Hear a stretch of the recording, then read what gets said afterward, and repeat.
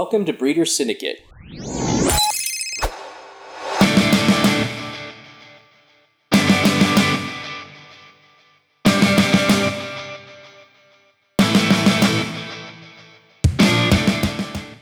What's up, Bobby? How goes it? I found this pack and I was like, oh my God, there's a shitload of GZLS ones in here. I was like, oh, there you go. Yeah, cool. But then I remember these are the fake display seeds that I used to put on the counter at Emerald Cup. So when people would snag them, they wouldn't get anything. Damn. Got by myself. I can't tell you how much it makes me sad sometimes when I find old seeds. Yeah. And then none of them pop. Yeah. It goes from like hope and excitement and joy to like worry to like, oh man. Yeah. And you know what? I just got this in and I'm going to show it off because it's our buddies. This is seriously a nice fucking presentation. Like the terpene kits from Crybaby. Mm-hmm. This is, that's nice, dude. Yeah. It's like profesh. It'll be good. He's down. We got a plan to have him on to talk terpenes. I know. I just wanted to show it off for him so people can see before we do the episode. It's pretty professional. There's all kinds of cards in here that describe everything. It tells you how to go through it. Lots of tips and tricks. Cool shit. What's interesting about it is like they have those kind of things for perfumes. And like, I had some friends that were studying, because I live in wine country, right? Like studying to be sommeliers. Yeah. And in order to do that, back then, like this is like 18 years ago or something, they would buy these like $1,000 kits. Yeah. And the aromas were there to teach them like what an advanced taster was tasting or smelling. When they were talking about Merlot or whatever, and they were talking about woodsy notes with hints of raspberry and all that, they had to be able to like learn the language. And so they had like a whole book and all these scents and all this different stuff. And so for terpenes with weed, it's like teaching people how to talk about smell. Yeah. That's a big thing. It's a big thing if you can do it too. And it's probably like most breeders and weed nerds' biggest weak area. Yeah, I know it is for me. I'm not a terp expert by any stretch of the imagination. No, definitely not. Neither am I. And neither are a lot of our friends. Yeah, So there's an aspect where it's like you just lack the language because you don't encounter how to talk about that language anywhere. Yeah, really, to me, terpenes and like wine sommeliers, it's all about using your eyebrows and your eyes to express. Yeah. It's all relative to that human being's ability to taste. Yeah. I have a really bad sense of smell. So my taste is really off too. The whole shebang sucks. Upstairs here in this region. Right. Yeah. Everything in this region is sucking. It's sucking. We're slowly climbing up there. Yeah. It's weird when I have to do it on this fucking account. Like most people don't know to follow it, even though I said it. So hopefully, are you still shadow banned or whatever on the other one from doing lives? I checked it this morning, and it was like, nope, you cannot do lives. Oh man. Yeah. Well, it is what it is. It is what it is. I'm used to it by now. But yeah, no, people should. We're going to do a whole episode. I'm not exactly sure when. But we're going to have our buddy Crybaby on, and he has a lot of knowledge and language around aromas, terpenes, scents, what causes smells, what are the components of it. And he'll be able to speak a lot more intelligently than either Matt or I can, I think, So that'll be soon, I hope.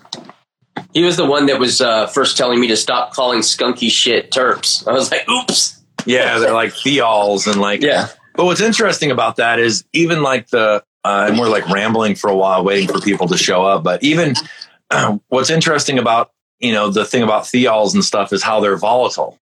Yeah. Right. Yeah. Where terpenes are longer lasting. And I would always notice about the old super skunk that I had that the last 2 or 3 weeks before harvest and the first month after cutting it, it was just rank. Yeah. But if you kept it long enough, even if, and in a nice jar in the dark or whatever, it would eventually just kind of turn into generic green bud.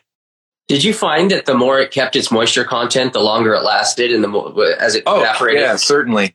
Yeah. And it was actually kind of tough because it was one of those nugs that you were like, it was famous for like looking dense but weighing light.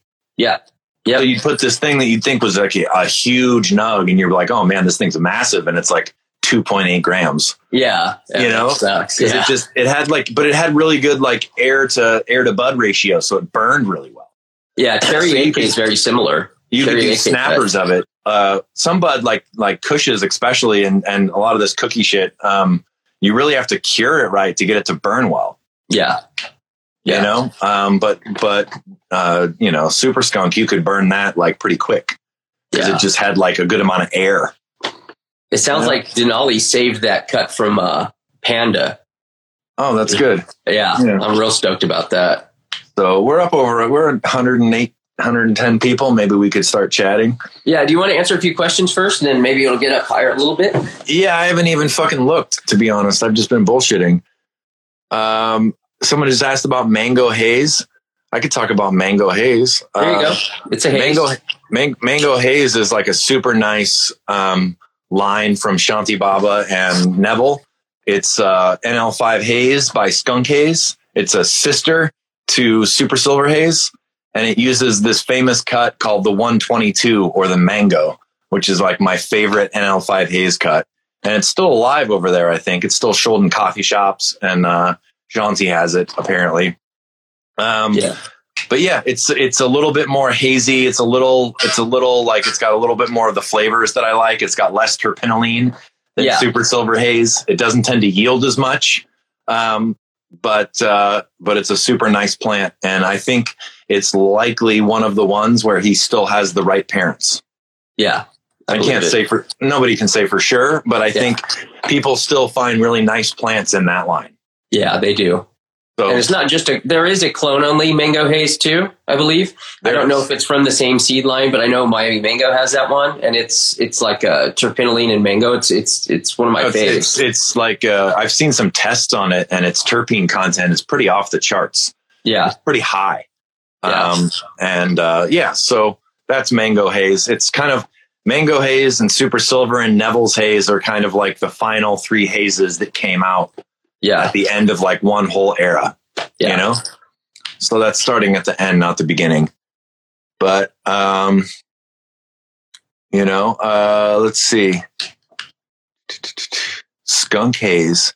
A lot of people in Europe don't like the Skunk Hazes quite as much because they felt the skunk aspects kind of overpowered the haze, like the more delicate haze aspects that they liked. That's why they were always kind of looking for like bland indicas to cross it to. Yeah. To allow, they kind of wanted like very little terp cuts to blend it to see if the haze terps would come through. So, anyway, I don't know. We're going to chat about haze tonight, which is a super controversial subject. So a disclaimer, this is just kind of like our opinion on it and like what we see. In the forum days, when things got started, some of the longest running threads ever were arguments between all these old timers over haze. On Cannabis World, on Overgrow, probably on IC Mag. It would just go, sometimes it would go into the hundreds of pages of people battling back and forth over what was the real haze story. One of my good friends over on Mr. Nice did probably what I think was the best treatise on haze, like overview on haze during that time before anybody else had really been able to track down anyone to talk to. And it was my friend Bigger off Mr. Nice. I see there's someone with that name in here, but I don't think it's the same dude. It would be awesome if I remember him on Mr. Nice for sure. Herb was a cool dude. I haven't seen him in a long time though. So I don't know if he's still hanging around or what the deal is, but I think it's still up on Mr. Nice. And for the most part, I know it's been considered one of the more accurate histories on it. But there was some stuff we dug up in the past few years. I know Bodie found a book about Santa Cruz, or written in Santa Cruz, and Santa Cruz history. And it actually mentions a few of them by name. And it's one of the first things we found where there were other names in it, full names. Mm-hmm. I mean, so there's an aspect where, like, Hayes has a history dating back to like the late 60s, early 70s. Yeah. So it's hard enough to decipher stuff that happened 15 or 20 years ago, much less 40.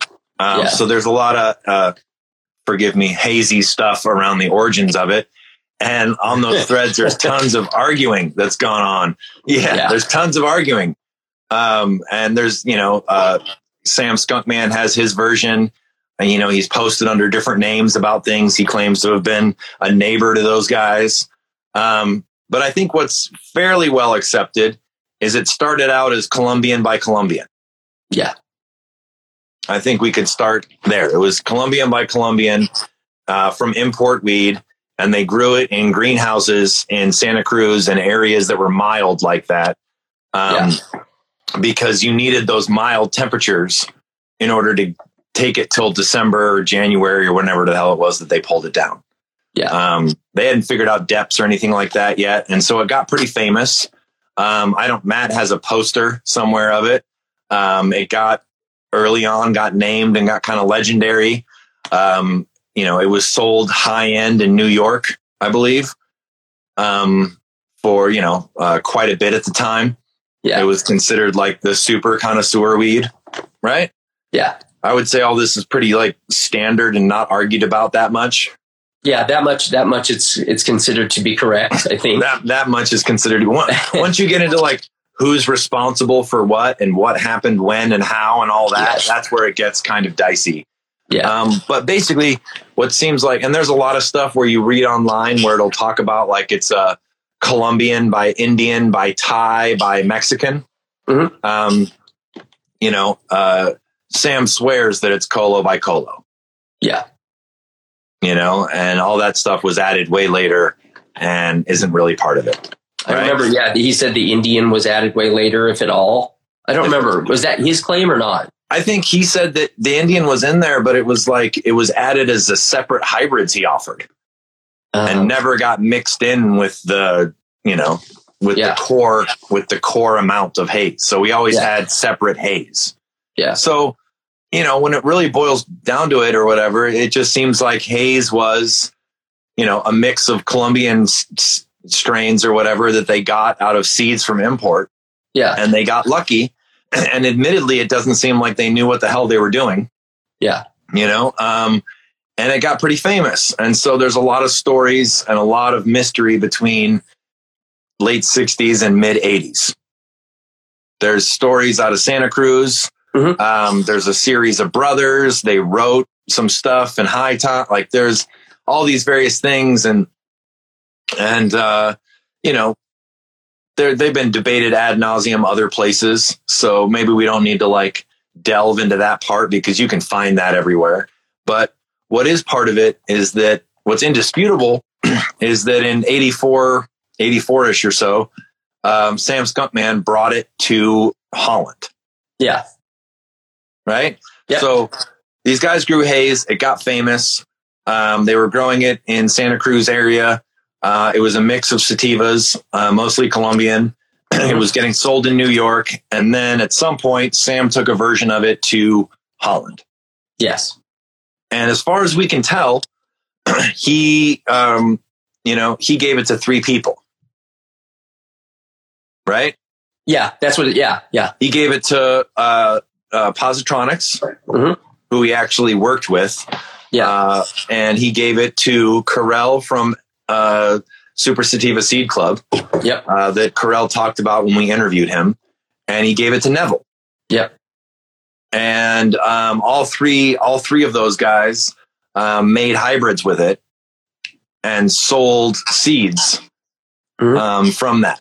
And pretty much all haze that we can really trace comes from either those 3 people or stock that Sam made himself in Amsterdam later. Yeah. Off seeds he kept for himself. And we really don't have any verified American haze, do we? Yeah. I mean, we have the originator that we all agree. I think everybody agrees that Lund was a part of it. Debatable on the lady, Kathy. Yeah. It's debatable. we don't have, I'm just going to say first name since it doesn't really, neither here nor there.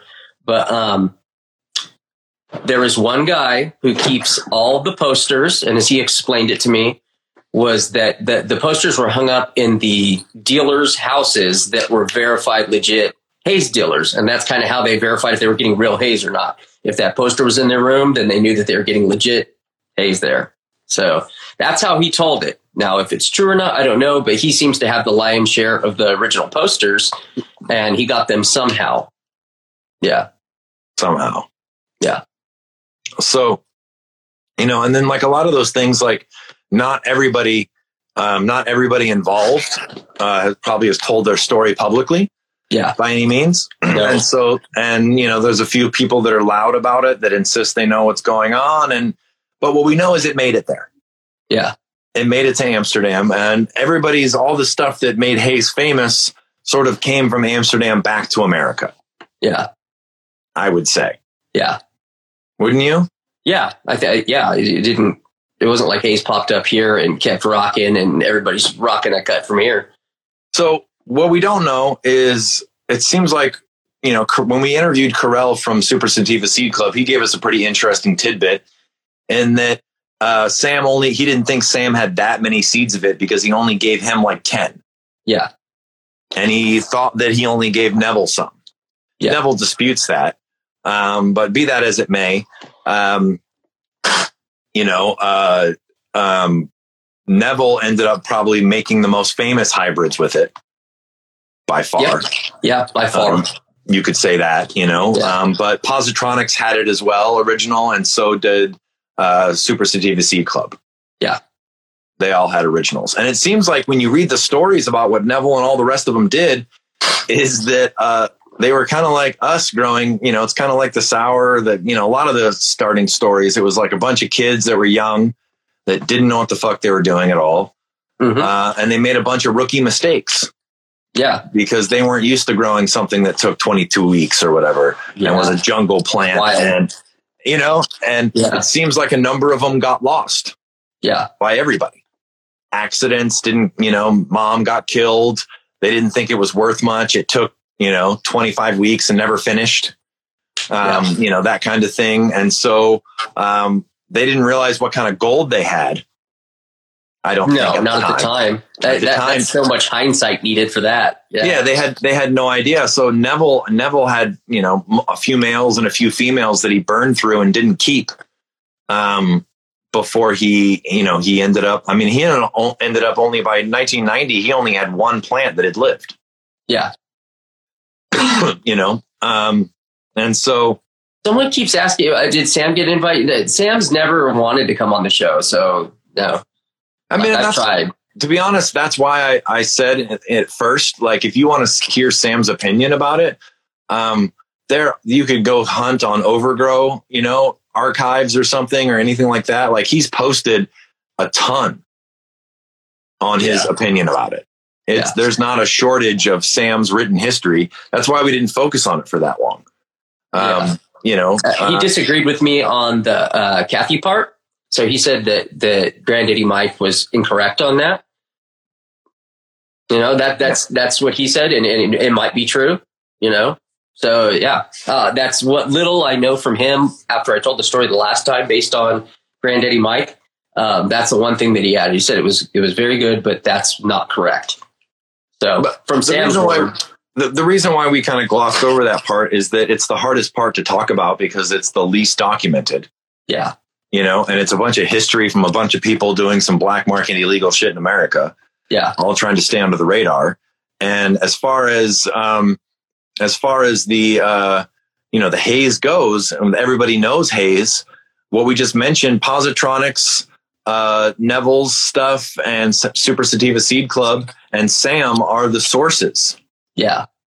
That all the haze that we talk about now descends from. Yeah. That's where it all comes from. It's either hybrids they made or descendants of it or whatever. And all the companies like the Flying Dutchman or any of these different groups, seedsmen that sold pure haze, I believe they were all just buying kilos wholesale from Sam. Yeah, I don't know. I'd love to be able to ask him for sure, but it sounds like he was doing a lot of reselling. like that. Yeah, I mean, he basically, what it sounds like is to not get in trouble, he didn't sell directly to anyone outside of Holland because seed sales within Holland were legal. Yeah. So he was willing to wholesale, but he wasn't willing to retail. Yeah. So he ended up working through Positronics. He ended up, I mean, that's how, I mean, you know, it's funny when people talk about all this like rare Skunk One that used to exist. Mm-hmm. And when we asked Carell about it, he just laughed and he said, everyone gets Skunk One from, you know, buying bags of seed from Sam Skunkman. Yeah. That's where you got your Skunk One. Yeah. Right? Santa Cruz original haze. But getting back to haze, it's... Someone asked about the Ace Seeds haze related to Santa Cruz original haze. I was just going to say that's via Old Timer One, who was British, so I really highly doubt it was sourced via Santa Cruz. It's just my theory on it. Yeah, I mean, I think they sourced it through Posi, maybe. Yeah, I don't know who. I know Tom Hill's haze line was Positronic. Yeah, his was, and his was very different from the Old Timer haze. Yeah. So, you know, all Tom Hill's work and stuff and the deep chunk hybrids and all that stuff about Positronics. Mm-hmm. That was all from, for a while there, Sam worked on some fashion at Posi. Yeah. Helping them breed and working with Werner and stuff like that and helping them breed different stuff and working lines. And Positronics was just one of those early seed companies. You know, when Sam first moved to Amsterdam, he was looking for connections, people to sell seeds to and people to work with. Yeah. And he kind of ended up dealing with everyone in town. But that was only like a few dudes. Yeah. That was really like ongoing then or whatever, right? And Positronics also, like a lot of people don't know this part, but the Positronics Haze 19 Skunk One is what gave birth and is the same thing as the Metal Haze that I think Bodhi just released F3s of. So if you do want like a worked version of that line, that's a very good way to get it. So I don't know. I'd never heard numbers until the Carell interview, but Carell swore that like Posi, him, Neville, they only got like a handful, like 10 seeds each. Yeah. Yeah. And that was the first time I heard that too. And then Sam held the rest back that he had for himself to make his own open pollination that he did later. Yeah. But I'd never heard that before. But then, you know, Carell was there and we weren't. So exactly. Yeah. Neville's dead now, but he claims he got big bags of old ass seed, but only got, 8 or 10 of them to pop out of the entire thing. Yeah. So anyway, they, he comes in mid 80s or whatever. He comes here and he comes from California to Holland and he sells haze seeds to multiple different people and then starts working it himself. And that was the start of haze becoming famous. Yeah. And it really didn't at first, even like the very first thing that Neville offered was actually a Northern Lights crossed to a female haze he had. Yeah. That was year one. So there was like this Haze B that was a girl and it was NL1 Haze B. And then the next year he came out with NL5 Haze. I didn't even know that. I don't think I knew that part. About the B girl? Yeah, yeah. Yeah, if you go look in the 88 catalog, he has, I think it's actually an NL1 by Ruderalis hybrid, and he crossed it to Haze B, and he talks about it being female because he was like trying to like tame the crazy lead time to flower it. Yeah. Right? Someone's calling you out. Someone's saying you're incorrect. How sure are you on it? I don't know.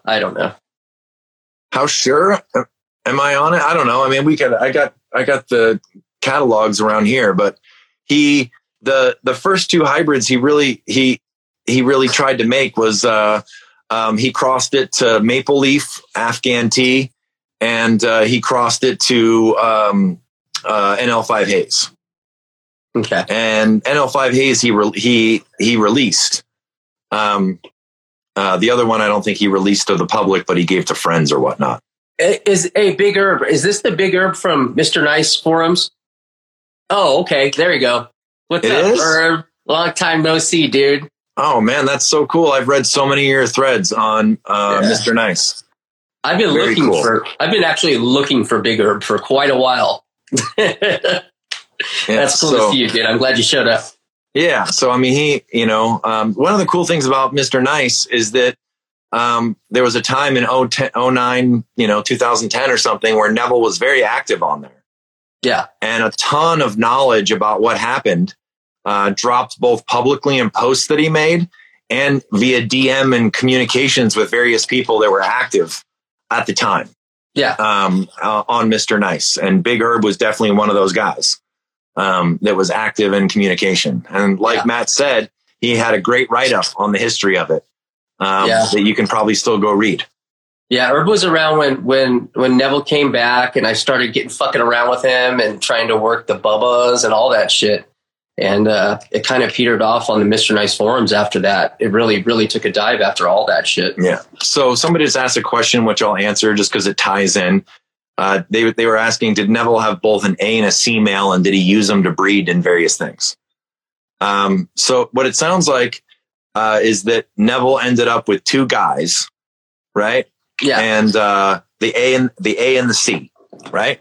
And it was easier to use the males because it was easier to collect pollen and then dust a bunch of indica females at the appropriate time than it was to try to deal with the females, I guess.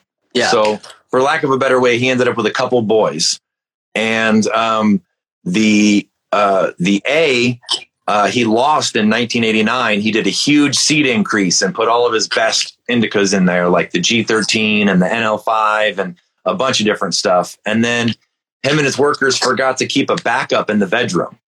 Yeah. So he bloomed every A male and they all died and he lost it. So after that, happens so often, keeping big libraries too. So he never sold any commercial. He never sold any commercial amounts of Haze A. Yeah. He popped them himself and gave out various phenos of it, which we'll get to in a little bit. And he gave some private amounts of seed to friends, other breeders, people early on, whatnot. But it was never sold commercially. So everything you ever could buy commercially was the C dad. So all NL5 Haze that you could buy from the seed bank or from Sensi Seeds was the C dad. Right. And that's kind of like what everybody's got. Yeah. I'd bring Big Herb on the live. I don't know if he's ready to just pop on camera all of a sudden, but he's more than welcome to come on. We'll definitely reach out to you after the show. He's a wealth of knowledge. Yeah. And would be cool to add to things. But, so Neville had NL5 Haze was probably the most famous. It's probably what put Haze on the map, to be perfectly honest. Yeah. And what I mean by that is that it just made it a permanent part of cannabis lore. Yeah. It inundated the United States. It did. And he, in 89 and 90, the pictures on the front of his catalog were an NL5 Haze A. Yeah. Huge running colas, big bud, all that. And it was that, and Super Skunk ended up being him and Sensi's best-selling seed lines. So NL5 Haze kind of changed the game. And it was super potent. And it's probably, I've said it on shows with Matt before, in my opinion, it's probably the most successful hybrid ever made. I wonder if it's because the line was kicking out more keepers, things that people wanted, or just because so many were sold, you were eventually going to find a keeper, because it wasn't super easy to find keepers in all those packs, was it? I never found a fucking keeper. Yeah. And I bought plenty of packs. Not plenty, but I probably bought 7 or 8 packs in the mid 90s. But then other people from that same year and same era as me, there's things that are still traded today that were found right around then. Yeah. So it's just the mystery of seeds. You can find it in one, or you might not find it in 200. Yeah, in a way, But it seems like that strain was consistent from somewhere to 89 to the mid 90s. Yeah. Neville says they lost the NL5 mom before he left Sensi, which was in 95, 96. Yeah. But and basically, like all the haze that we know of, all the phenos that have been kept, all seem to trace back to that late 80s through mid 90s era. Yeah. And there's a bunch. And there's a fucking bunch of them. Mm-hmm. Right? There's a shitload. I mean, and some that may not even be identified as NL5 haze. Like Bull Rider might be NL5 haze based, you know? Yeah, Old Betsy. Yeah, exactly. The sister of Bull Rider or whatever. But so what ends up happening is that maybe we can that's interesting, Big Herb, because we've always wondered, there's been a rumor that the Cuban Black could have been from gifted seeds to someone that Neville knew. And it could have been A in that case. But I've heard that rumor too. I don't know if it's true. But I poo-poo the Cuban Black. I don't give a fuck what anyone says. Like at least the clone circulating right now in the community, because I know exactly who brought it in, and that dude kept fucking lying about everything he had. So I think I'm very skeptical with what goes around today as a Cuban Black haze. It might be some kind of NL5 haze, but it is not the original. I know where it came from. We can, we're bouncing around, and I apologize because it's like a multi-decade story or whatever. But yeah, basically, and we can dive into different parts at different times. But basically between, 89 and 95 or so, there's probably 10 or 15 elites, maybe a few more, that have survived from that era that are all named cuts and still held on to. Yeah. Of mostly NL5 haze, whether it uses the A dad or the C dad, but some G13 haze, some hash plant haze, various different things. Yeah. I've only ever had the hash plant haze and hybrids, but it's pretty good. They, so basically, Neville basically crossed it to all his best indicas. Yeah. So it got crossed to hash plant, it got crossed to G13, it got crossed to NL5, it got crossed to NL1. Anything that he had that was an indica that he thought was a bomb clone. Yeah. So that's kind of where people are talking PIF isn't one thing, all this. We'll get to that in a second. But basically what happened is that there's a whole series we can talk about of famous clones in Europe that Neville hunted and found and then passed out to friends. Yeah. And those got held in, some people call them the I almost said Southern Humboldt, the Southern Holland, South Holland crew. South Holland crew. And they've been sold in coffee shops for decades. Yeah. When I first went, to coffee shops in Amsterdam, you could get NL5, you could get A5, you could get C5, you could get G13, you could get hash plant haze. Basically every trip I went somewhere had, various versions of it. Yeah. So they were sold, and a lot of people came to Holland to smoke those hazes. So there was these famous cuts, and there's a lot of them that are 30 years old now or whatever that got saved in Europe. And there's a whole map to that. And then at the same time, there was a bunch of people that were trading seeds with Neville and buying a bunch of Neville seeds. And it seems like a combination of New York and Florida, right? It blew up and got super popular. Yeah. And there was markets for it. A lot of the people in Florida were actually sending it to New York because it blew up in New York and got top dollar. And there's rumors that it's been kind of a thing in New York since the 70s. Yeah. There's always been a high-end clientele of Wall Street brokers, musicians, artists, connected people that were willing to drop big money for haze. Yeah. As long as I've been a smoker, you could go to New York and find haze. Yeah. I wonder why that is. It just caught on and never, I don't know. But I wonder why Dominican crews picked up on it in New York. I wonder why certain ethnic, groups just navigated to that specific type. Is it that New Yorkers just tend to like more speedy weed? I mean, I don't know. In this case, the best haze in the world, in my opinion, is in Amsterdam and, New York and Florida. Yeah. The West Coast gets jacked. We get Jack and Super Silver Haze and, we get a lot of hybrids of that kind of thing. And those are more like the poly hybrids that came later. Yeah. Right. They, on the East Coast, they have a bunch of F1s and S1s of F1s. And, you know, and people are going to talk about it. You know, there's people talk about names like Heights Haze, Downtown Brown, Piff, Church, Cuban Black. You know, it seems like there was groups of Dominicans and groups of Cubans that had it on lockdown. Yeah. You know, people call it block work because they could get it on the block. There was green haze. There was brown haze. Right. Yeah. And it's really hard if you're not from there to know all the different, you know, are they phenos? Are they the same thing grown different ways? Are they called different hybrid names?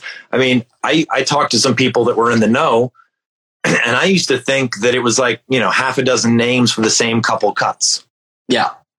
But it turns out that in the 30 years that haze has been popular in New York and Florida, there's a fucking plethora. Yeah. There's like Pude. That's another one. I always wondered what that stood for. It's a weird word. Yeah. I mean, there's all kinds of nicknames and stuff. And so what's crazy about the haze is that and don't take any offense to this, anyone, but like the Cubans and the Dominicans and whoever that were running it, they viewed it very much so as a business. Yeah. And they held that shit fucking tight. They weren't into sharing it with trading. They had like a market, and their market was good, and they were into it. And there's dudes that I've talked to that like their entire career basically just grown haze. Yeah. You know, that's all they needed to do was grow haze, get it to New York. Boom, they're good. Right. So they don't share that shit. So, but what's interesting about that is like, unlike a lot of like random cuts you get, like where you kind of have to get the cut. Mm-hmm. A lot of those dudes, once they realized they couldn't get the real cut, they just went and bought beans because you could still buy the line. Yeah. And you know, and it's like, imagine if your buddies are selling it for a ton of money, you might go to Amsterdam and buy 100 seeds. Yeah. And come back and pop a bunch. And then all of a sudden you've got the, you know, I've got the Piff. Yeah. I've got the Cuban Black. You know, they called it. My experience, and this is, I remember Big Herb, I was trying to push a bunch of these off on him because I knew like no one wanted them. But when I got the Piff, the Dominicans asked me not to release it pure. That was the only request they had. Don't release it pure. And I wasn't going to fucking snub that, you know, like you didn't want to piss anyone off. So I never did, but I really regret it. Yeah, I mean, they have there's a market. So I don't claim to be an expert. I mean, there's different people we could probably bring on maybe in the future that know a lot more about the various names and origins of the various different haze things from New York. I just wanted to bring it up in general that there's a bunch of cuts that get passed around in Florida and New York more, but Florida too, and a bunch in Holland. And between those two areas, that's like 15 different cuts. Yeah, at least a bunch. So it's probably the line that has the most. We're lucky if one or two phenos of any famous thing survives from the 90s to today. Yeah. Right. Can you think of any other line from that era that has as many cuts as NL5 Haze does that still float around? Not even close, man. We're still trying to find a single cut of a lot of these lines, you know? Yeah. So, you know, and so, you know, some of this stuff, people are talking about gold or brown haze or whatever. In my opinion, and I've seen it in like Chem 4 and I've seen it in various strains, you know, certain strains just when they're around oxygen, they sort of cure a little bit brown. Yeah. I used to remember like the real cherry pie when it was growing would be like deep purple and would look all crazy when I did it depths, and then I dry it and 3 weeks later it would, the purple would turn a little light brown. Oh man, I hated that about like blackberries too. Like that beautiful magenta red, as it dries, it turns just this nasty muddy brown. And some of those haze crosses turn brown as they dry. It's the Colombian influence, I believe. And so it might be terpy as all get out and fresh and smell delicious. And someone looks at it and they're like, this shit's old. Yeah. You know, old weed, you know? So it's just like, it's a, you know, I mean, even like we were talking about it. I was talking about it earlier today, but I have a buddy who made the chocolate the chocolate diesel. Yeah. Right. And that stuff, it's basically chocolate Thai by dog by sour diesel. Yeah. And it was phenomenal. And we had it for a long time and no one wanted to ever buy it because it cured a light brown. Yeah. because the chocolate part wasn't so much it smelled like chocolate, it was that the tie was brown. Yeah. And like Pharrell said, back in the day, they wanted that brown. Yeah. But that brown it was good brown. It was fresh. Yeah. It wasn't like it was fucked up, but it just a little yellow, little brown, little off colors. Yeah. But what's crazy about haze is that is like death on the West Coast, right? Yeah. Brown, any kind of brown color at all. And it's like doom. And I can see people in the comments or whatever talking about, oh, the Uptown Brown's my favorite. Yeah. That's the one. I give me that brown. Yeah. You know, so there's a bunch of stuff like that where I can name them real quick. When we talk about A or C, it's just basically like Holland shorthand for which haze male of Neville's was used. Yeah. Right. So there's at least 3 C5s that float around Holland that are still alive for sure. One of them is called the One, and that's the mom of Super Silver Haze. Mm-hmm. And it's floats around. It's actually in America right now. And it's what some people, if you see people posting in America of C5, it's that cut. Oh, okay. So the C5 cut in America is the One. The C5 cut in America it's like the terpinolene bomb. Yes. It's what made Super Silver Haze so terpinolene dominant. Yeah. You know? And so it's being passed around. It made it over and it's really amazing, uplifting, super potent weed. Mm-hmm. It just, you have to be able to handle terpinolene. Yeah. If you don't like terpinolene, it's going to be a real problem. I smoke terpinolene all day. And so there's like 3 C5s. The final C5 was my favorite. I used to smoke it over there in Amsterdam. They call it the 122 or the mango. Mm-hmm. And it's the mom of mango haze. And it has more of that myrcene, I forget what the terp is that leads to mangoes. But it smells like ripe mangoes, and it's got a great high. Yeah. C5 isn't SSH. C5 is the mom of SSH. Someone just said. So then there's 3 cuts of C5 at least over there. There's 2 cuts of A5. They say there's a G13A. There's a G13C. There's a hash plant by C. I might be missing a couple. I don't know. Yeah, but there's a bunch of them over there.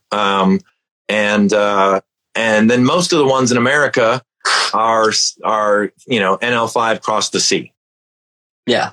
Even I should mention too that Neville gave Soma of Soma Seeds some G13A, and he took a male of that, and all of Soma's sativa and hazy lines are based off that male that he kept from some G13A seeds that he got. And so what it seems like, Neville was pretty open about this on the forums over there, was haze does not like being cross to itself. No. Yeah. At all. And what becomes hard is, especially with the C, the more you cross haze to itself, Neville called it cat piss. We would probably call it terpinolene. But the more you cross it, you get terpinolene dominant, and then only rarely do others and that's what everybody thinks of as Jack terps, train wreck terps. Yep. Super silver haze terps. That kind of stuff tends to dominate. So what it seems like is the best ones, the ones that everybody keeps, are the F1s. Yeah. Of haze to some indica. And the polyhybrids like Super Silver Haze, Mango Haze, Jack Herrera, that kind of thing, people don't seem to have keepers of those the same way. Not that there's not cuts of them that don't float around and might be nice. Yeah. But we should mention too, because it's kind of like a ramble or whatever, but most of these things they're one of the most unique things about haze is that most of the good ones take between 12 and 16 weeks. Yeah. Long time. A long time. Like I think the Cuban Blacks and a lot of the ones in New York, 90 to 100 days is a pretty common rate to take those ones. The dog shit, which is about the only West Coast one that's any good.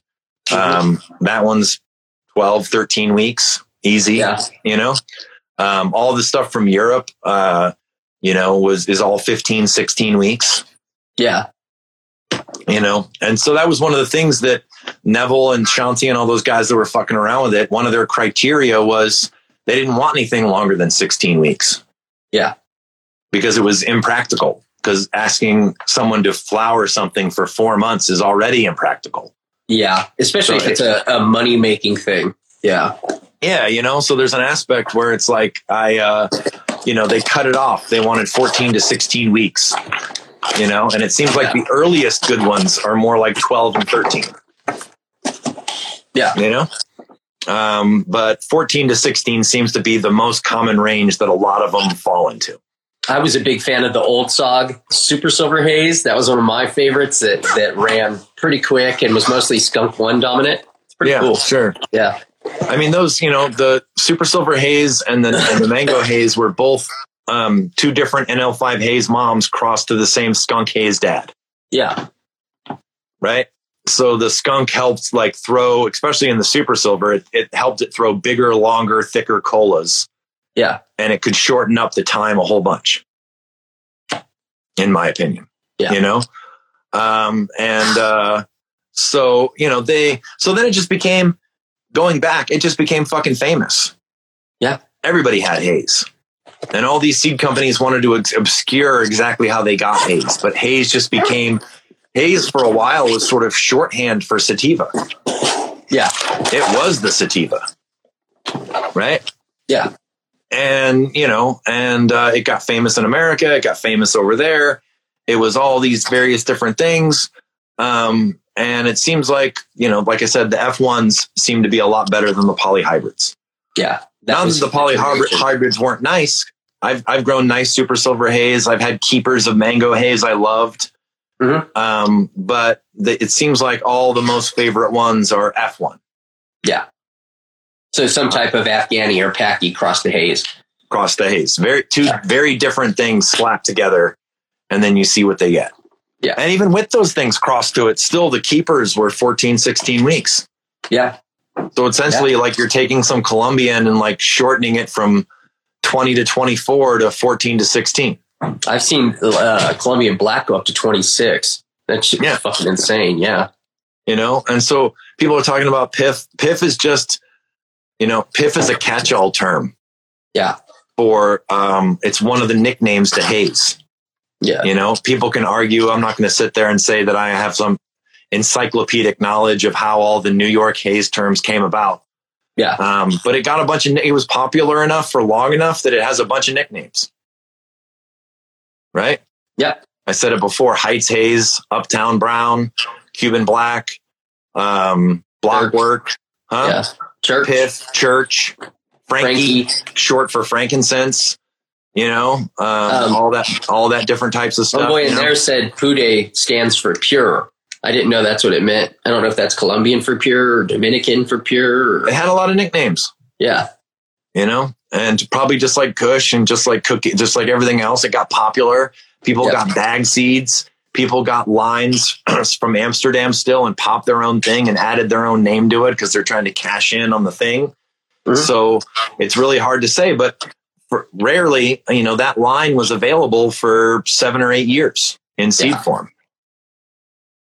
Okay, so I have an idea. I have an idea for a little game we can play.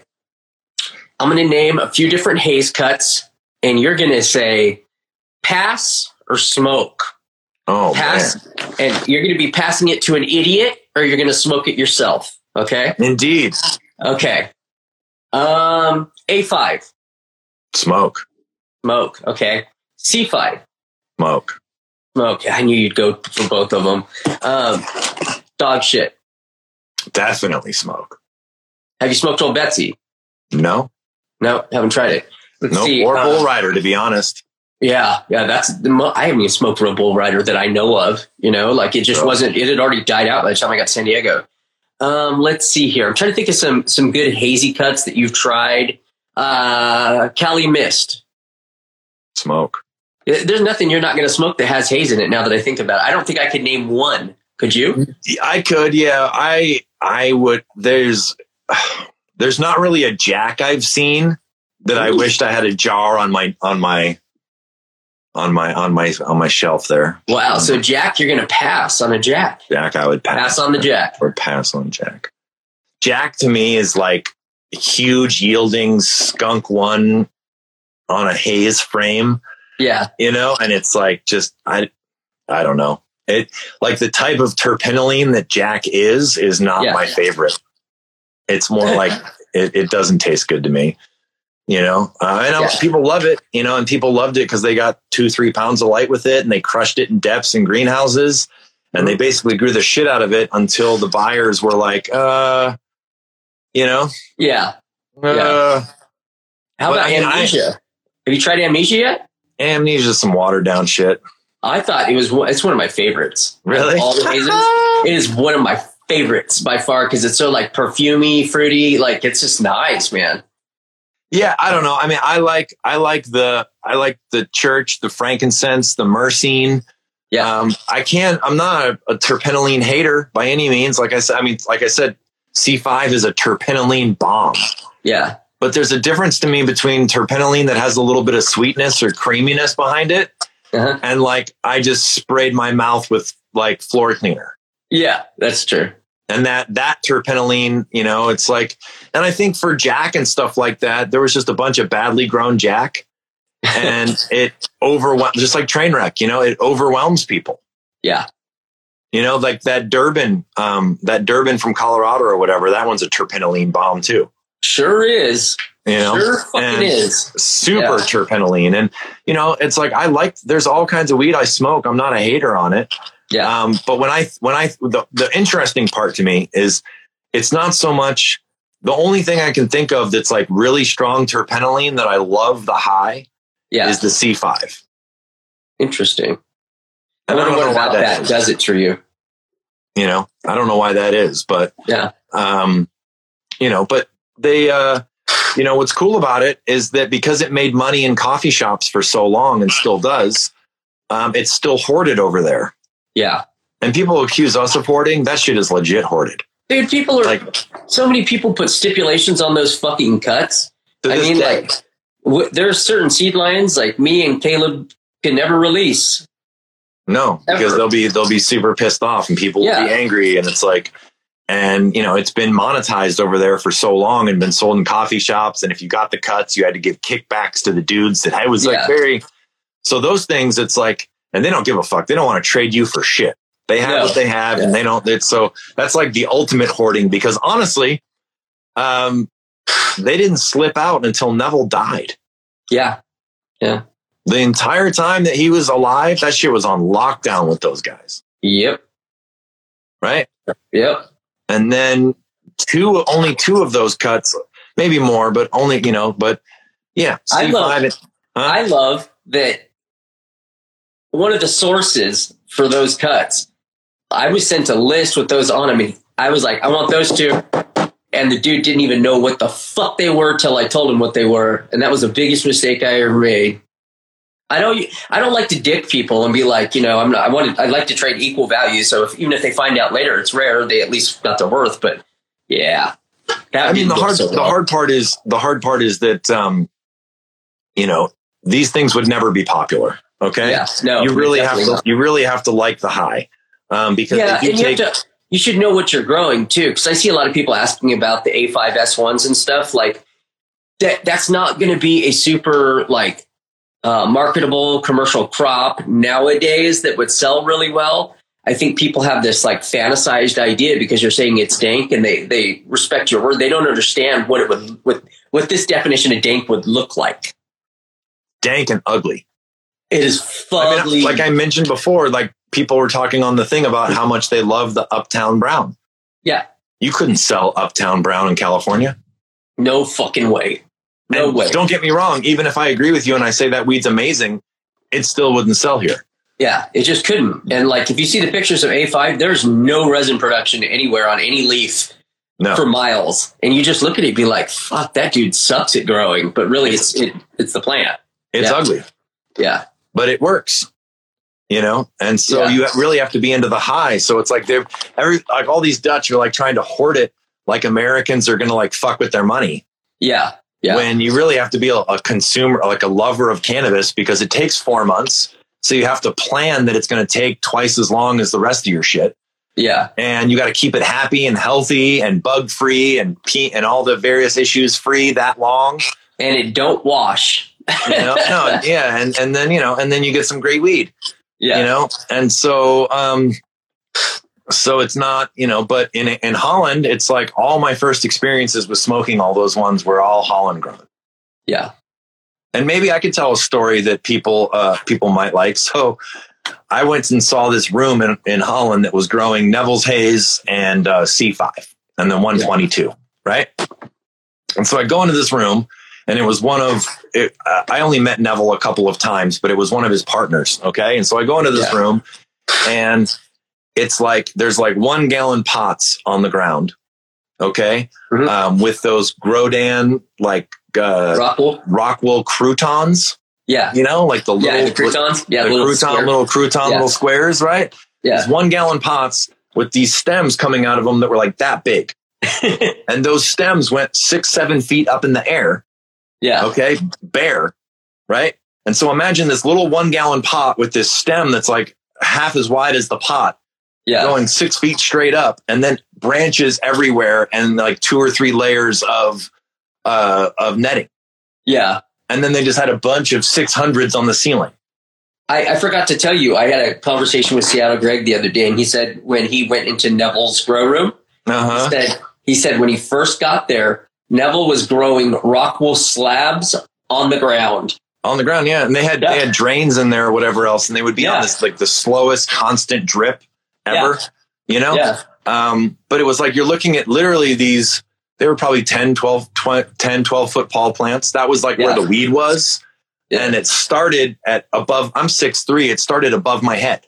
That's fucking like I walked crazy. in and all the netting was above my head, and there's these tiny ass little pots on slow drip and just like a sea of spears above How your big head. was the ceiling? How tall were the ceilings? They were pretty tall. They were like 14 feet or something like that. It was like they had to be. I mean, if the fucking canopy starts at the top of your head, that's the canopy started about 7 feet. It was about half a foot above my head.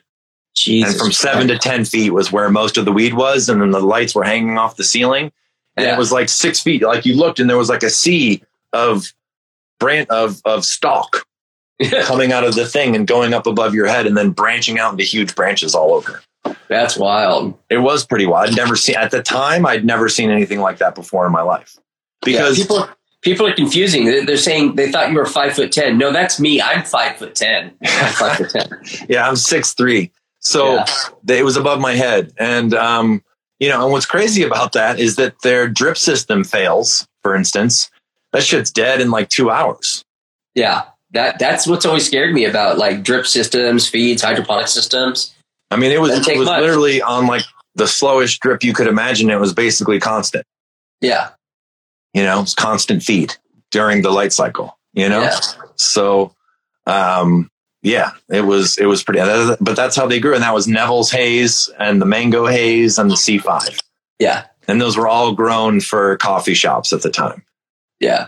And they were dank. I mean, the Neville's Haze is A5 by Haze C, and the cut that I love still exists. I hope that it gets sent over to America sometime. I would go, what the fuck are you laughing at? Everybody's doubting my height. No, he's short as fuck. I'm not 5'10". Huh? Liars. He's short. I don't know how short, but Floor terps. He's short, so 5'10" is a little short. You're right. He might, I don't know. Grow Pinocchio nose on my dick. There was some really good Neville's Hazes. There's rumor. It's really hard to substantiate anything with Shanti or any of the Euro guys in general. So we don't know if Neville's Haze is the same or not. Yeah. We don't. Someone asked if we could break down Karma's A5 S1. Yeah, he should change the name to Snitch Haze S1. Next! I mean, he reversed the. I don't think the hazes like being bred even to outcrosses of themselves. They certainly don't like, that doesn't seem like they like to be S1 very much. No, there's a lot of ugly in them motherfuckers. I mean, yeah, there's a lot of ugly. You might get, and that's part of the problem too, is like when it comes to haze, you know, the best stuff is going to be 3 to 4 months. A bunch of it's going to be junk. A bunch of it's going to be jungle weed.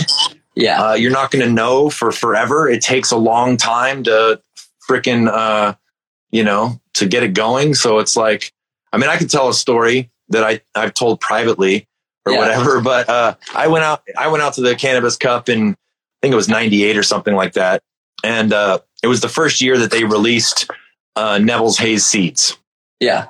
Okay. And Neville's Haze was, so everybody knows, it was supposed to be a private breeding of Neville's, and he was trying to make what he called the Holy Grail. Yeah. A haze line. So he took his favorite A5, which was on the cover of the 89 and 90 catalog, that female, and he threw that on the Haze C male. Yeah. And it was the first time he tried to breed both Haze dads into a single thing. And they found this cut over there that was the strongest sativa I've ever smoked in my life. I've talked about it before. It's crazy. That Neville's Haze. Oh, just Neville's Haze pheno. Yeah. Yeah. Oh, it is unbelievably potent in a way that weed is not normally potent. Yeah. And so I smoked it over there and it blew my head off. Like it made it hard for me to walk downstairs. Yeah. I held onto the railing and I felt disassociated and I felt like it hit me it made me feel like I was smoking kind bud with no tolerance. Yeah. Like it was intense and I got high for hours. And so I brought some of these seeds home and I'd never grown an extreme sativa before. So I was going to breed with this fucker and I grew it for a few months. I took some cuttings and then once they rooted and I knew I had backup copies, I flipped it to see what was up. Yeah. Well, I flipped it at 12.12, you know, because it's like 1999 or something. Yeah. I made that mistake before too. Yeah. And it vegged for months with no pistils. Yeah. You wait and you're like week 7, you're like, what the hell? Yeah. And I was like, what the fuck? Like all my shit's finishing up and it's barely starting. And I was like, oh, fuck. So I tossed them and then I took clones and I flowered those. And then I put more shit in there because I was trying to breed with it. And then the same fucking thing happened. Right. And I didn't know at the time that a lot of those guys over there will tell you that if you really want to get your sativas to do well, clone them a few times and let the plant itself get to be 6 or 7 months old. Yeah. Because that's its natural veg cycle before it would even start to bloom in the tropics. Yeah. You got to realize it's going to veg for a long ass time. And he's like, no, if you're getting an A5 cut that was popped in 89, you can just flip it. Yeah. It's obviously. Yeah. And then I didn't know anything about 11-14 or 11-13 or 10-14 or anything like that, which is basically just like for people that don't grow, it's how much hours of light and how much hours of darkness. Yeah. So 12-12 for, 22 years ago or whatever, that was fine for all my indicas. For Neville's, that was like veg. Yeah. In order to get it to start, I had to give it 11 hours of light and 13 hours of darkness. It had to be over 6 months old. And then I had to finish it at 10-14 for like the final 6 weeks. Yeah. Yeah. And so I fucked up a bunch. Yeah. I did that with the Malawi too. Bodhi's the one who taught me that trick. Cause I wouldn't even made sense of it back then. So no, I had no idea. I didn't even make sense of it until I had a buddy in Amsterdam who grew for Neville. And I went back to Europe and saw him the next year and told him like basically my follies. Yeah. And he just laughed at me and he laid all that shit out. Yeah. And I had no idea, dude. It makes sense when someone says it, like, and then you're like, oh God, that makes sense. And how easy. Yeah. Every other strain I'd ever grown of cannabis at that point in time, when I turned the lights back to 12-12, everything I needed to happen happened. Yeah. That was my first experience with like weed that didn't do that. You know? And so that's only with extreme sativas. If it's got enough indica in it, it should trigger. And it's only if it's from seed. Because seeds know they're young. Someone was asking if any of us had grown Cali Mist. Here's an old original pack, low numbered pack early on of Cali Mist that we haven't popped yet. One day, huh, Natso? One day. So, I mean, it should be said about the Cali Mist. Simon worked for Neville.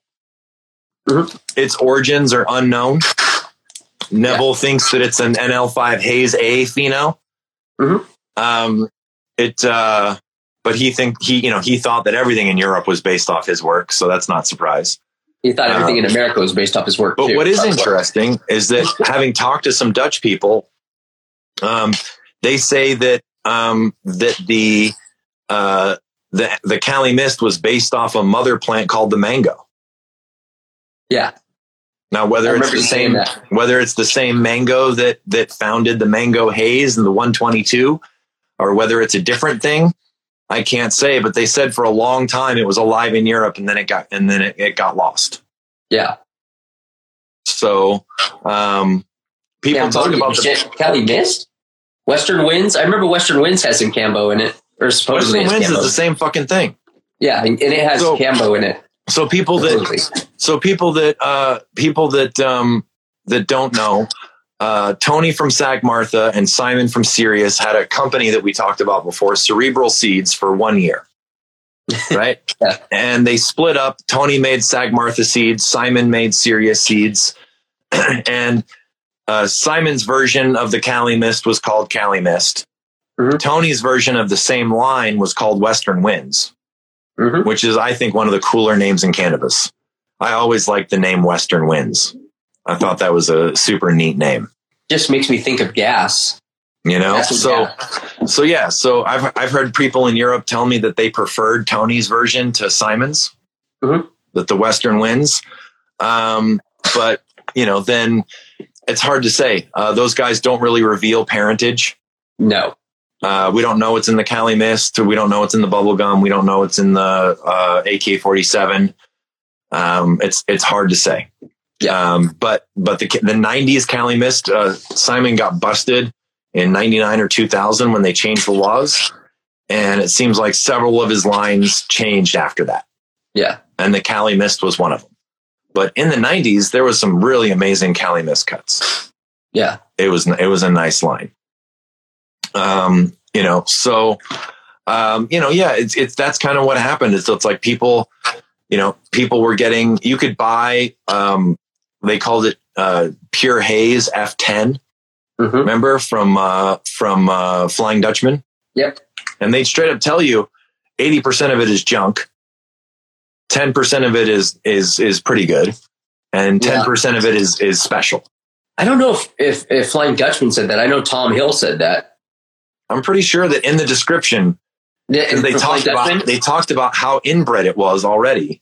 Okay. And that its best use was for hybrids and outcrossing. Interesting. But if you were trying to find a winner, be prepared that only less than 10%. Yeah. So you'd have to do like at least 101 hunt. Yep. And so doing 100 plant haze hunt is a fucking nightmare. It's also expensive. Yes, expensive and nightmarish because it's going to be a bunch of jungle weed, and the shittiest looking weed could end up being fire. Yeah. You're not going to know until you dry it and smoke it. You're not going to know how potent it is. It can be look resinless.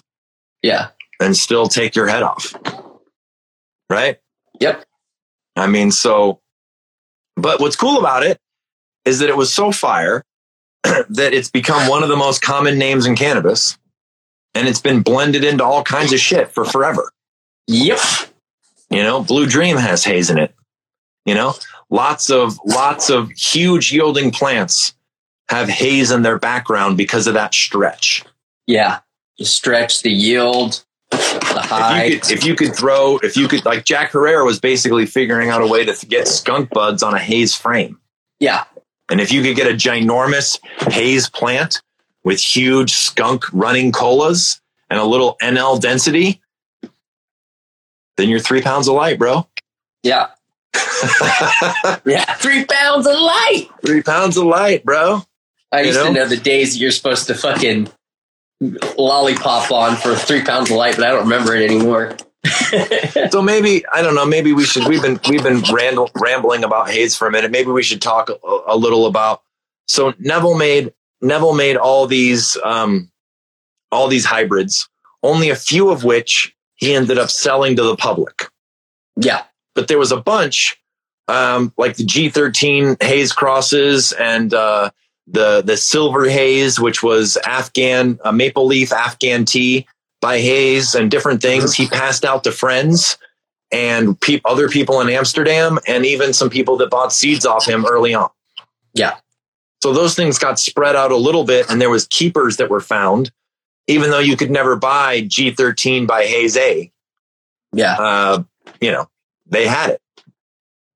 And then, after that, he started trying to make polyhybrids and blend them all together and cross various select cuts he'd found. He was trying to do skunk, NL, and Hayes mixed together. Yeah. Because he considered those to be like the three most famous lines in Holland. Yeah. So can I get a plant that contains all three? And what it sounds like is it was just a terpenoline nightmare. G13 Hayes? All the polyhybrids he was trying to make. Yeah. I went to the first cup I went to was there was a cup in 1995, Cannabis Cup in Amsterdam, which is the only place that they were.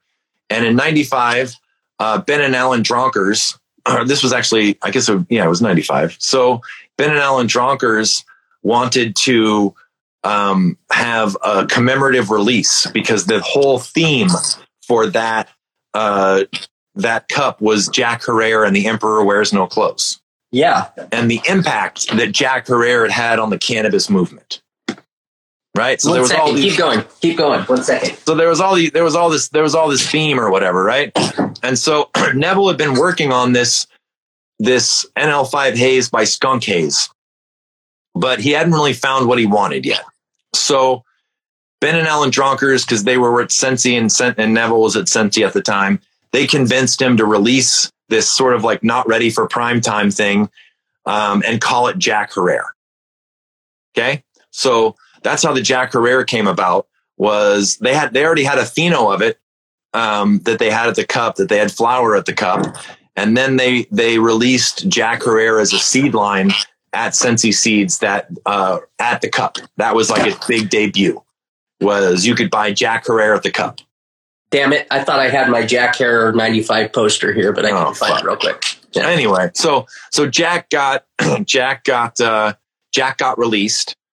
Jack supposedly is the genesis of fucking Brothers Grimm C99 is bag seed from a coffee shop in Amsterdam of Jack Herer. Yeah, is the supposed origins or whatever. At least half. Yeah, it's a bag seed, so it could be half Jack or full Jack. Supposedly, if you believe him, it was found in a bud of Jack Herer bought at a coffee shop. Yeah, and he brought it home and did shit with it. So Neville wasn't satisfied with Jack Herer. He felt it was still unfinished, and he left. He left Sensi later that year, and he kept working on the project. And he got Shanti Baba to help him. Uh-huh. And they had the mothers that they wanted. They were going to use the C5 and the 122, and they kept trying to find different Skunk Hayes dads that would do what they wanted.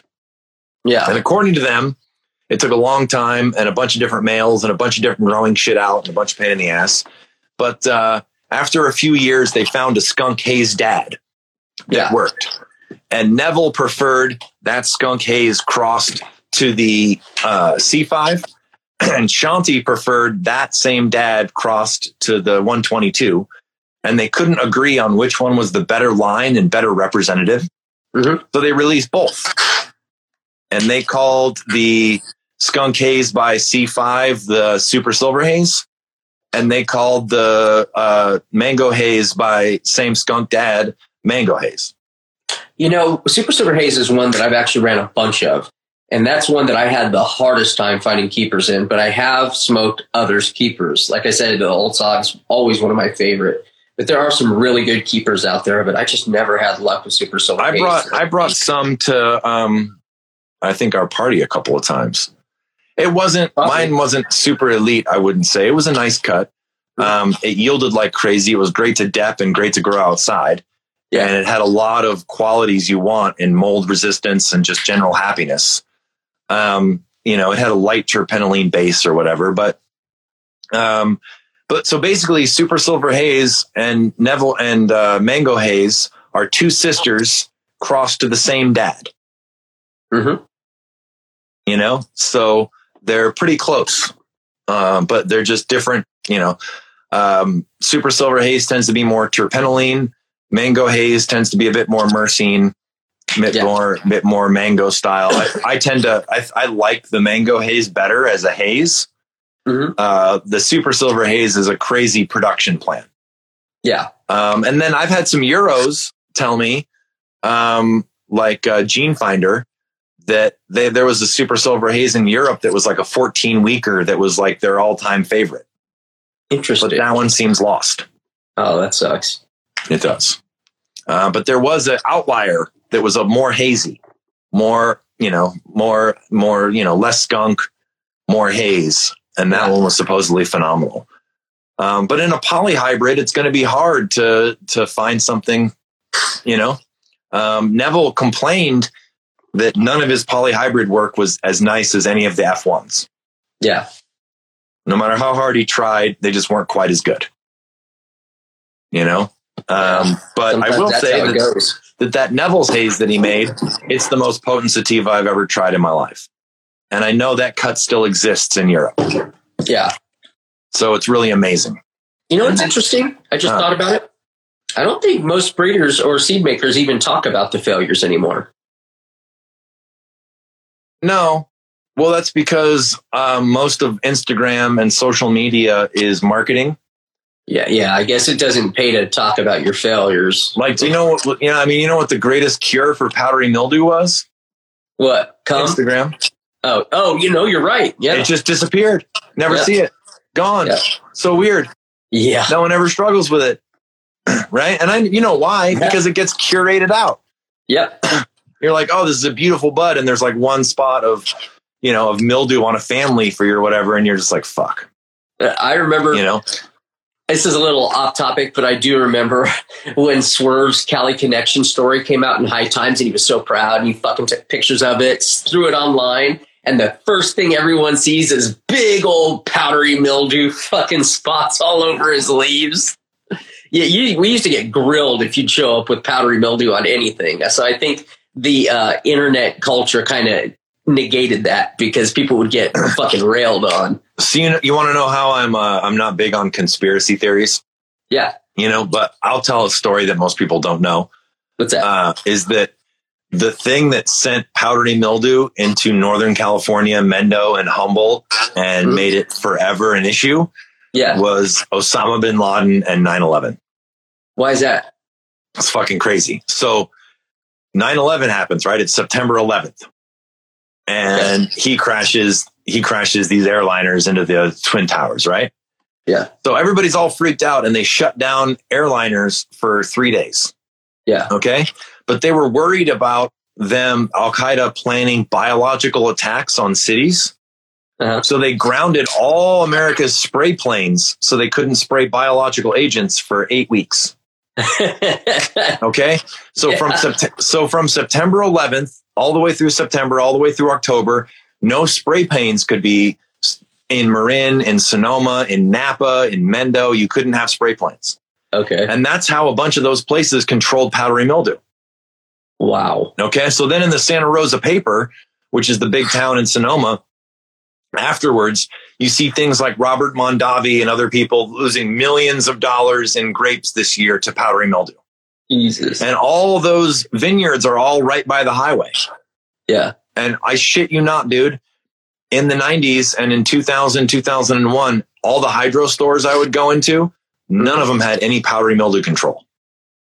None of my friends had powdery mildew. Powdery mildew was something that you got like outdoor, maybe in October, maybe a touch here and there if you got unlucky.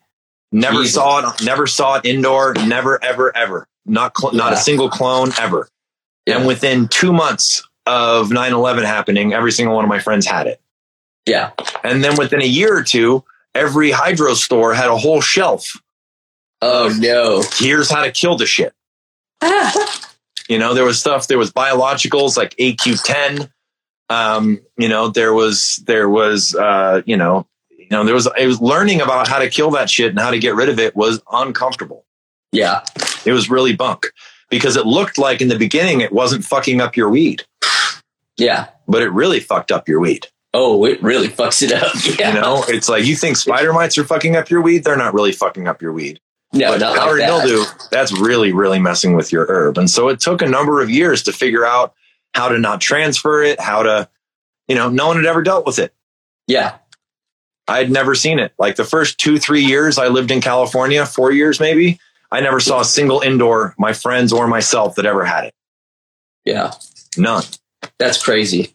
That's so fucking crazy. And now it's like it. And then once it became, but then if you think about it, right? Imagine thousands of acres of grapes kicking off clouds as the highway drives by of PM that they can't treat. Jesus Christ. And it just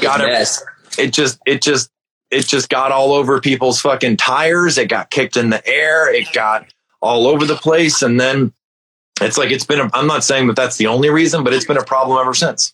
Yeah. In all honesty. And then all those clones from NorCal get spread out all over. Yeah. And then people get PM and they don't know how to deal with it. And they don't know how to get rid of it. Yeah. And, and it's just one of those pathogens. Yeah. It's obnoxious as fuck. It's evil. I was just going to run these by since we're winding down on time. I was just looking. These were in the same bag with the Cali Mist and the bubble gum and stuff. I actually was able recently to send a bunch of these back. Old Spice of Life.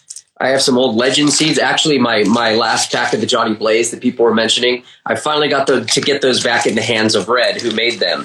So I think Red might be making some new versions of the old Legend seed stuff soon. So people that were interested in those, you might actually get to see those come back to fruition. Legends was a good company for a while there. They had a bunch of good shit. Yeah, Red's the shit. I like that guy a lot. I do. So you want to do some quick questions? Sure. We can do questions. All right. Any that you saw that you want to pick up on? Oh man, now you're going to call me out and make me remember? Yeah. If people are listening, ask questions right now. Yeah. If you have a dying question that you have to ask, can you speak on the Hawaiian Lights? What's plant like? How does it compare to the NL5? I'll do that real quick. I also sent Red back some Legends Ultimate Indica, Dookie. He also got the Legends Ultimate Indica for me. Hawaiian Lights is, oddly enough, it's more Afghani even than the NL5. It tends to be more broadleaf in expression.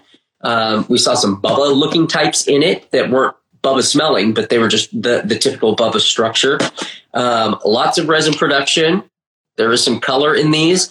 Lots of tropical terps. Lots of pineapple, just all through the tropical range. Trying to think of what the best way to describe that is, but it's really hard. Tropical. Think tropical, basically. Tropical Afghani.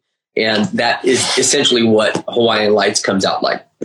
Very variant, but they all are pretty much broadleaf. So, yeah.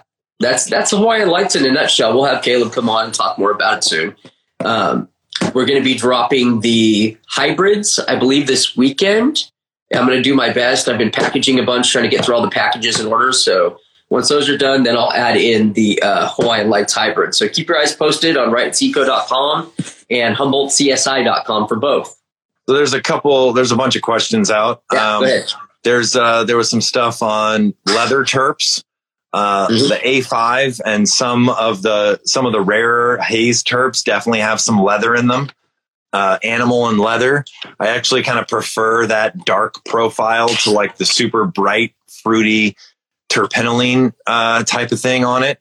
There's haze lines available all over. The trouble is just pulling out what you want out of them. There's leather. Some American. Leather is also Motor Rebels Arowana. His version of Steve Tuck's Arowana, which is very different, there's a lot of leather in it. There we go. Someone else just said it too. Yeah. Yeah. And there's some American seed companies that are, they're crossing things to Cuban black and other haze things. There's obviously some European seed companies like Shanti Baba that have some stuff. There's a big debate on what he's lost and what he's had, but you can definitely get. It seems like the Mango Haze is still really good from him. Yeah. There's smaller breeders doing smaller work on hazes. It definitely is easier to get I don't know if easier to get, but there's good haze cuts out there that are starting to slip out a little bit more wide. That kind of thing. So, people were talking about when did the first cookie pop out? That's a whole show in itself, but probably like 09-ish. Yeah. I would say. I can't talk about, somebody mentioned the legitimacy of Scott from Rare Danks, Neville's Haze. Couldn't tell you. Just no idea. Neville's Haze has been for sale for a long time. If you use Neville's Haze from Neville, couldn't tell you what era it was from. No information on that as far as that goes. There's big debates. People talk about newer releases of Shanti's stuff don't have that. People always get that way. Sometimes I wonder if it doesn't have that, or just you found it in 1 or 2 packs and then you go through 5 or 6 more packs looking for it. You don't find it. Yeah. Is it in there? Did you just not see it that time? Yeah. Did the luck of the draw not pop up? Because it's a super bitch to find one that you want. Purple Haze was a super famous haze from the original haze lines from America.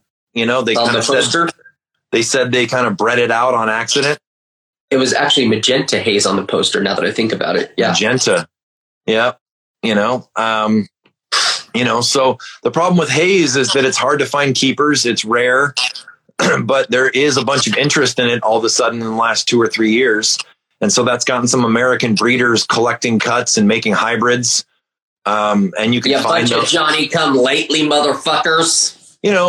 Just be prepared to hunt through some jungle weed, and and don't let we should mention that if we're talking about jungle weed, there is a super famous cut of NL5 Haze A, I think, in Holland, and it's called Dr. Grinspoon.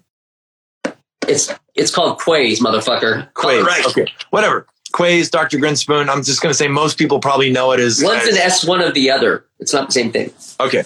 Anyway, Quays. Right. So we'll call it Quays. Yes. So the point I was trying to make is when you watch this thing grow, it's a million little calyxes like this fucking big. It's like the kind of thing where 99% of growers would cut that shit halfway through, right? Yeah. It produces a million little one-hitter type bong rips. Yeah. But the weed off it's unbelievable. Yeah. So if you're growing haze, don't go by looks. Yeah. Wait until you can smoke it and see what the effect is and see what the taste is. Yeah. Because some of the shittiest looking weed imaginable, and I'm talking ugly, like haze is not IG photogenic. No. There is a lot of ugly haze, brown, shitty fucking growth, hairy looking, but then you smoke it and it tears your head off and it tastes delicious and you're happy and giggling and life is good. Yeah. So you really have to make sure don't give up early, because that's what everybody does. I bloomed out the Quays. Didn't keep cuts. I was like, what's this shit? And I did pollinate it, but I was like, nah. I mean, Neville even talked about like his favorite female. He bloomed it out and it took 20 weeks and he thought it was the hairiest, ugliest, never finishing piece of shit ever. And he cut it down and he hung it in a corner and he killed the mom. And then a month later, he made some hash out of it. And he said it was some of the best weed he'd ever smoked in his life. And he still regretted losing it. Yeah. But by looks, it was the ugliest piece of shit he'd ever seen. Yeah. So you can't judge haze. Haze is not cookie. Haze is not photogenic. Haze, what you're going for with haze is taste and effect. Yeah. It's going to be a gnarly, big, ugly plant. You could get some pretty ones. It's not impossible, but don't give up if it looks hideous. Yeah. There's only a few people I've seen make pure haze look photogenic, and very, very few. Yeah. And then on top of that, what's going to happen more often than not is that ugly piece of shit that you held on to, that you had dreams for, that was going to be it, isn't it? And then it's just an ugly piece of shit, you know? And you're like, yeah. Because that happened to me quite a bit too, you know? It's like I buy all this Neville's Haze and it takes me fucking forever to do it. And it's like 14, 18, whatever weeks. And then I'm like, oh, I don't want to keep it. Yeah. God, you know, I will say, like, I never really rocked Rare Dankness stuff just because the guy was a dick to me. But a lot of people do like the Moonshine Haze. I got to smoke it once at one of the Denver Cannabis Cups at some Madball or something. I can't remember who was playing, but it was some punk rock show. And it was pretty good. Not going to lie. Even as biased as I am, it was pretty good for a fucking haze. I think Reach did a good job on the Moonshine. If you limit your seeds to only people you think you like, you're really limiting your seeds in cannabis. Yeah. Yeah, very much so. Very much so. Sometimes weirdos and assholes and whatnot, sometimes they pop out fire. Yeah. You know? Yeah. And I don't even know dude, so I'm not even dissing him. I'm just saying that, you know, that it's tough. That's what makes haze tough. It's tough to find. And so it's cool that people are trying to make like more accessible hazes, and that it's kind of gaining in popularity again, especially from some of these smaller seed companies and people trying to pump it in New York, because that'll keep it alive. You need periodic booms of interest to keep things going. Yeah.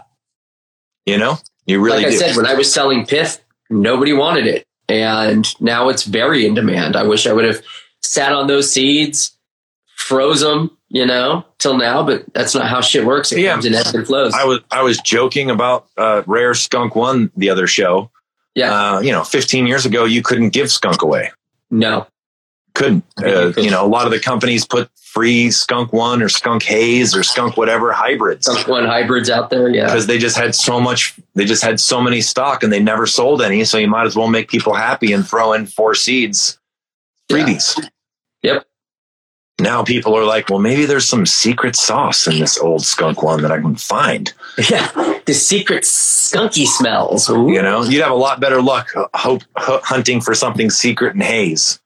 Yeah. Than you would in Skunk One. That's for sure. Skunk One, people have probably pushed it to its limit. Yeah. Haze, there's still surprises. And people asked, I should just remember because it popped into my head. People asked about the Band-Aid Haze 7. Yes. Because that's a cut that floats around. I will say that people I respect, like Yo Sammy in Europe and others, have told me they view that cut as equal to the old cuts that they hold. That's pretty cool. So it's the first haze in a long time that they feel is as good and stands right there with those old 25, 30-year-old strains that have been kept forever. That's interesting. And it's a lot more accessible to people. Yeah. In America than a lot of these other ones that I talk about. These things are, I should mention, people think I'm connected or whatever. I have been fucking hunting all of these European haze cuts since the 90s. Yeah. You know, and it was like the White Rabbit. It was like multi-decades of looking. Yeah. And there's still some, like that Neville's Haze cut. I want that thing so bad. I know where it is. I can't get it. You know, if it's in America, I don't know about it. Yeah. You know, but anyway, the Band-Aid Haze 7 is an amazing cut, amazing effect. They're growing it over in Europe. They love it. It's easier to get in America than the rest of them. Yeah. It does take forever, you know, so be prepared to go 14 weeks or whatever. But it's a fire cut by all accounts. Yeah. And I believe that's Cuban Black haze crossed to A5 Thai. I believe so. Yeah. Whatever Cuban Black is. But yeah, so whatever. So it's possible that, you know, it's a C5 cut by an A5 cut by a Thai male to provide pollen. Maybe. Yeah. But whatever the case may be, there's a cut. You can still buy Band-Aid haze seeds. There's various versions of them. And there's at least this one cut that came out elite status. Yeah. And the people that have been running a lot of these hazes for 30 years, if they think it's as good as the rest of them, you know, that's pretty high praise from them. Yeah. Yeah. Doc D's doing a lot of work with it. He's a good dude. So, you know, we did talk about Tom Hill just in brief, not for very long. but Tom Hill did have Tom Hill Haze, and did have Tom Hill Haze by Deep Chunk, and maybe some other more work around that. Yeah. And I believe all of his stuff descends from Positronics haze lines. Farmer Brown is kind of saying that you're wrong about A5 and C5 not existing. I don't know. I think he's confused. No, they definitely exist. Yeah. They definitely exist. But what I'm saying is that there's various haze cuts that I know are alive in Europe, and I don't know if they're alive here. Yeah. There's A5 and C5 that have popped up in America, and there's a number of people that have them. There's still politics around releasing seed around it, or trading it or whatever. So they're still tough. So they're alive. Some of them, to be said, some of them have the virus. Yeah. So be careful. Yeah. I haven't run the SSSC hazes someone's asking about, but we should mention that's a good thing to mention, because one of the things that's interesting is almost all the haze that's available is based off of Neville's work, which is a couple of males. Yeah. Right. Or some posi work or whatever. But Neville's seems to be the stuff that everybody found fire in. Yeah. And when we interviewed Carell, Carell had and it's been confirmed by friends of mine, he has a 35-plus-year-old skunk haze. Yeah. That he made from haze seeds given to him. Yeah. And what's interesting about if you were to get Carell's work and cross it to some of Neville's work is that it's not Neville's males. Yeah. It's another genetic of haze. Yeah. So it's not quite the same bottleneck. Yep. Whatsoever. Because haze doesn't like being crossed to itself. So, and it's from that same batch of seed that Neville got. Yeah. So I didn't really realize that until we talked to him. Yeah. That was a mind blower. But his SSSC hybrids off that skunk haze should be a completely different haze that's been available up until recently. Yeah. But from the same seeds, from the same era. I'm going to be really excited with some new outdoor space to finally run some of my haze collection and other shit. Stoked. Finally get to pop the SSSC stuff because I've really wanted to. Yeah. So, I mean, I don't know. I could try to, at the end of it, I could try to name, there's dog shit and the cough. We haven't talked about the Colorado cough. No, didn't talk about the cough. The cough is another. I think we did an NL5 haze episode though. Yeah, so there's cough, there's dog shit, there's Cuban black, Dutch treat, sweet skunk from Europe, from Canada has a bunch of NL5 haze in it, or is it? At least in its original form. So there's a bunch of American cuts that float around. There's 8 or 10 Dutch cuts that float around. I don't know what that all adds up to. But what's great is that it seems like from a line that was available in the 90s. There's the Stew, which is one that I don't actually, somebody mentioned that. I don't even know that. I know of the Stew. The Stew is another old NL5 haze from the East Coast. I've never actually grown it. It's been one of those rumors that I hear about. Okay. I've heard stories of the Stew. I've talked to people that I trust that have talked about the Stew. I've never seen the Stew. Is it kind of like Disco Stew in The Simpsons, where like the D rubbed off his jacket? So it was the stud, and then Stew. Dad got. I almost want to say, and people might get me wrong, but it's like the Stew might be from Jersey or close somewhere in that New York region. Okay. And it's old, but I don't know anything about it. But it is another supposed NL5 haze cut. That and Island Sweet Skunk is a little different than Sweet Skunk, and then Mark Emery did this thing, that confused the lineage of it. But as far as we can tell, there is a real Sweet Skunk that was basically mostly NL5 haze. Yeah. And it got did Steve cross it to like grapefruit or something? Or I don't know what it was crossed to. So, anyway, so it's cool in the sense that there's a bunch of different phenos. Yeah. That have survived. All females, obviously. We don't have any, people were asking me, where could you get real NL5 haze male pollen? And I think that might be lost to time.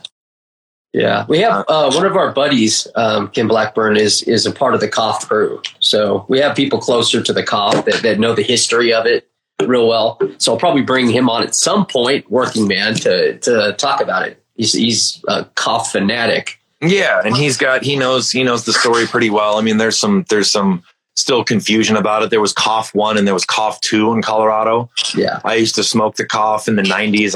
I had really good friends of mine I grew up with that ended up moving out to Boulder in the mid 90s. And I used to go out there all the time. And that's where I smoked that sandalwood tasting AK-47. Yeah. And some of those other famous 90s Colorado strains. The Cough exists. The New York stuff exists. Strawberry Cough is much different. I don't know the origins of Strawberry Cough. I know what Cushman says. I know that it is exactly like herb beer in its terms and has a lot of the similar traits to it. I like it. It's supposed to be strawberry filled haze, for whatever that's worth. The Cough, the Cough basically got famous in Fort Collins, but I think it came from Connecticut. Mm-hmm. I don't want to misspeak, but our buddy Working Man knows the people involved and the people that brought it to Colorado from there and all that different types of stuff. Yeah. So it definitely is, you never know. The dog shit I really wish still had its original name. Its original name is right up there with Western Winds, is one of my favorites. The dog shit in Minneapolis was called Electric Boogaloo. Yeah. What sucks is I was doing the labels for the dog shit cross to the Hawaiian Lights, and I was like, I just wanted to put Electric Boogaloo, but I know most people won't even associate that with the dog shit cut, and they'll just sit there, Yeah. It'll just sit there. But Electric Boogaloo is one of the all-time great names. Yeah. I loved it. Someone was asking about Deep Chunk Strawberry Cough belong to. It's like a Lion Farms. The Cough is super well known. It's actually Deep Chunk. We still have good friends that grow the Cough that we talk to all the time. So luckily the Cough is alive and well. There's haze in Florida that got shipped to New York. There's crews of Cubans down there. There's crews of Cubans and Dominicans in New York that run it. There's, haze heads. Cabin fever, that's totally incorrect. It was what I was just talking about. It's not fucking Mad Farmer. He had nothing to do with that cut. It was a cut out of Blue Sky Cafe originally, and it was made by Lion Something Farms. You can still find the info on Icy Mag. Way back when he made it, long before Mad Farmer came to this. And it's an Afgooey cross Deep Chunk. It is not Strawberry Cough Deep Chunk. So it was just relabeled by Blue Sky. There we go. But one of the things I should say about one of the things that draws people to haze is that we live in an indica dominated. It's like the exact opposite of the 70s and 80s, where sativa ruled the game. Yeah, we live in an indica and indica dominant scene. Yeah, and haze is a tie back to that ancient, no longer available import. And it seems like it gives people a better high in a different way. It has a different high profile. It hits people. And even if people are extremely used to and experienced with smoking chems or, OGs or whatever, you can smoke some haze and have it hit you like a brick. So even though it's ugly and takes a long time and has these various issues, it's popular for my favorite reason for weed to be popular. Because it works good. Yeah. Effect. It works good. So that's the best reason to like weed. It's weed that works. Yeah. Weed that works. Yeah. So all right, we're at 103 minutes, so I think we are good for this session. We are good for the session. So once again, everyone, thank you for giving us your Friday night to listen to me ramble.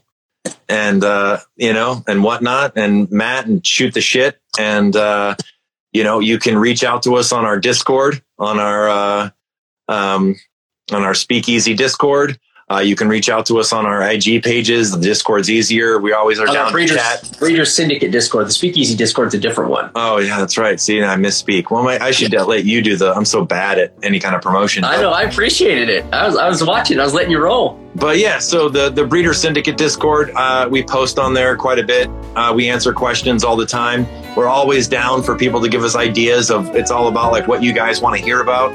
We're trying all the time to like bring people history and make it modern and tie it into what they know and expand people's knowledge and stuff like that. So once again, into it, you can search for Breeder Syndicate on Google, right? Breeder Syndicate Patreon. Breeder Syndicate Patreon. See, this. You're almost there. I'm almost there. I'm almost there. But anyway, thanks for listening, everyone. We'll be there. We'll be here next week. I'll see you soon. Hawaiian Lights Hybrids coming soon, right? Seedco.com. If you're a Patreon member, you'll get first access to them, and they're way cheaper for you. So, cheers. Cheers. Thanks, Natso. Peace.